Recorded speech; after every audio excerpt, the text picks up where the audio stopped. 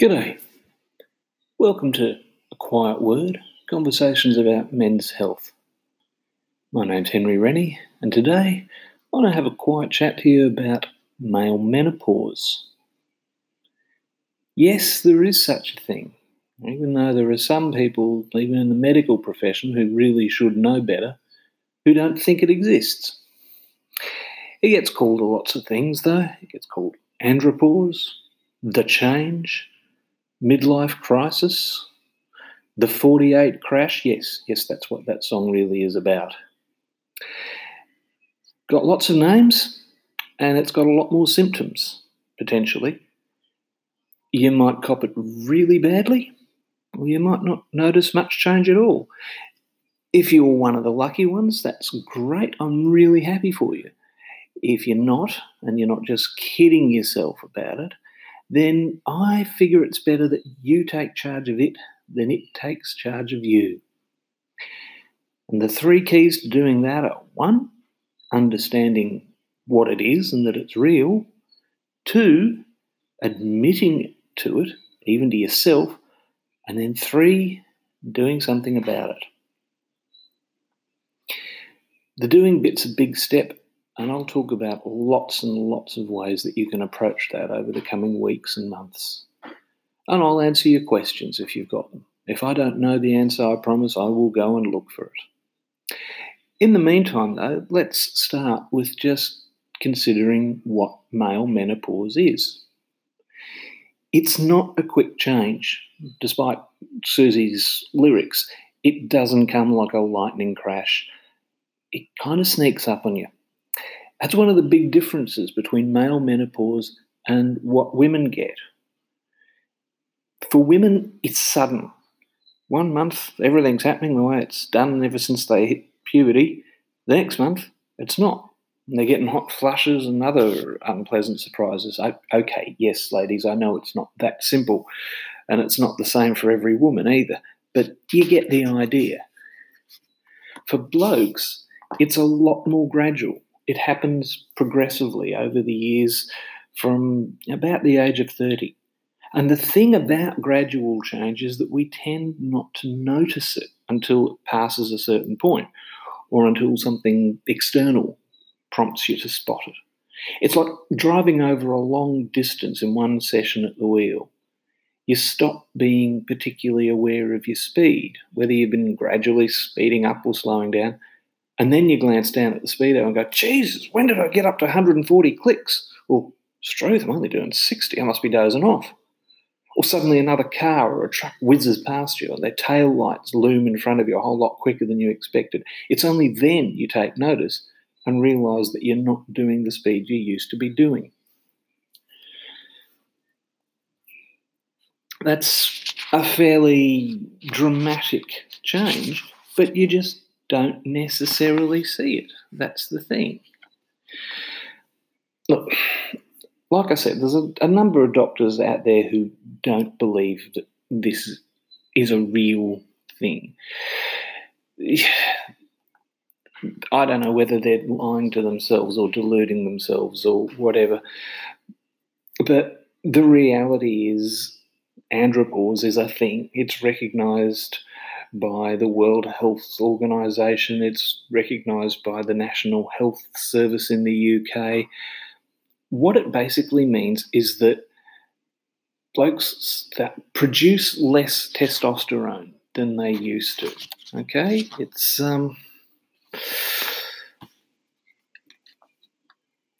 like it happens in women. It's a hormonal change. Okay?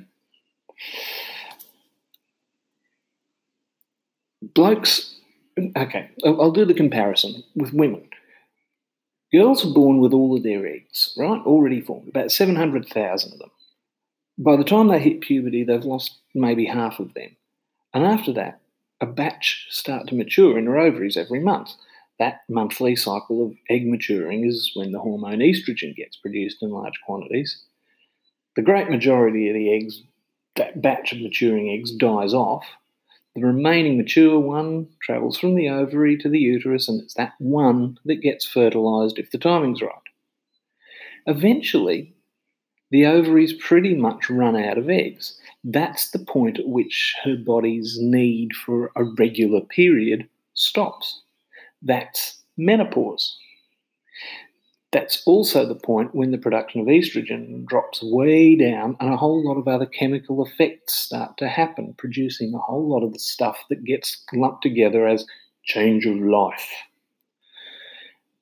Blokes differ from that right from the start.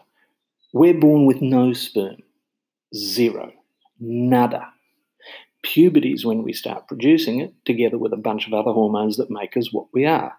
Production hits its peak early, then it tapers off gradually. In the late teens and early 20s, production hits its highest levels. If you remember your teenage years and your early 20s, you probably remember some of the effects of that. But it continues for decades. A bloke in his 70s isn't likely to be producing sperm and associated body chemicals like he did when he was 17.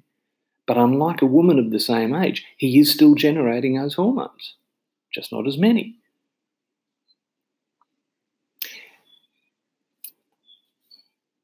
There's some research that suggests there's something like a 23 or 25 or 28-day biological cycle for blokes in which we produce those hormones in much the same way as women have a cycle for producing their hormones. There's no, when you think about it, good reason why the same thing shouldn't apply to blokes. While that cycle of hormone production might continue for many years, after that peak production point of your 20s, then the spike every month when the hormone production is at its highest, it's just a smaller spike every time. So there's just less quantities of testosterone, growth hormones, DHEA, and all of these various bloody things for their body to work with. At some point, those quantities, even at the monthly peak of their production, are going to drop below the level required for certain functions in your body to work. Think of a graph with a jagged line that goes peak, trough, peak, trough, peak, trough, peak, trough, peak, trough. Right? That's your hormone production. But picture that line just on a gradual downward slope. Sooner or later, one of those upward peaks isn't going to hit what we might call a marker for effective functioning. And once it stays below that red line, once you've stopped producing the hormones and the chemicals in quite sufficient quantity, that is male menopause. Now, there's a whole bunch of effects and other chemicals and things that happen to your body that flow on from that. And in another episode, I'll start to talk about what some of that detail is. But the important thing I want you to take away from this little spiel is that male menopause is real. The effect it might have on you, that's hard to predict. As I say, there's no, as I've mentioned in another podcast, there is no one-size-fits-all answer. But if you're in your 40s and you're finding that there are things in your body that have changed and you don't perform in certain ways the way you used to, and I'm not just talking about sex, there's a lot of other things, a lot of other biochemistry that hangs off of the testosterone and the other hormones. And it might just be that that change of life in you is affecting some of that other body chemistry. It's natural. It's not going to kill you. It's not scary. It is manageable. Okay? If you've got questions, drop me a line. renoirwords@gmail.com. For now, though, I'll sign off. I hope this has been some help to you and it's given you a little bit to think about. Look forward to talking to you again soon here on A Quiet Word. Cheers.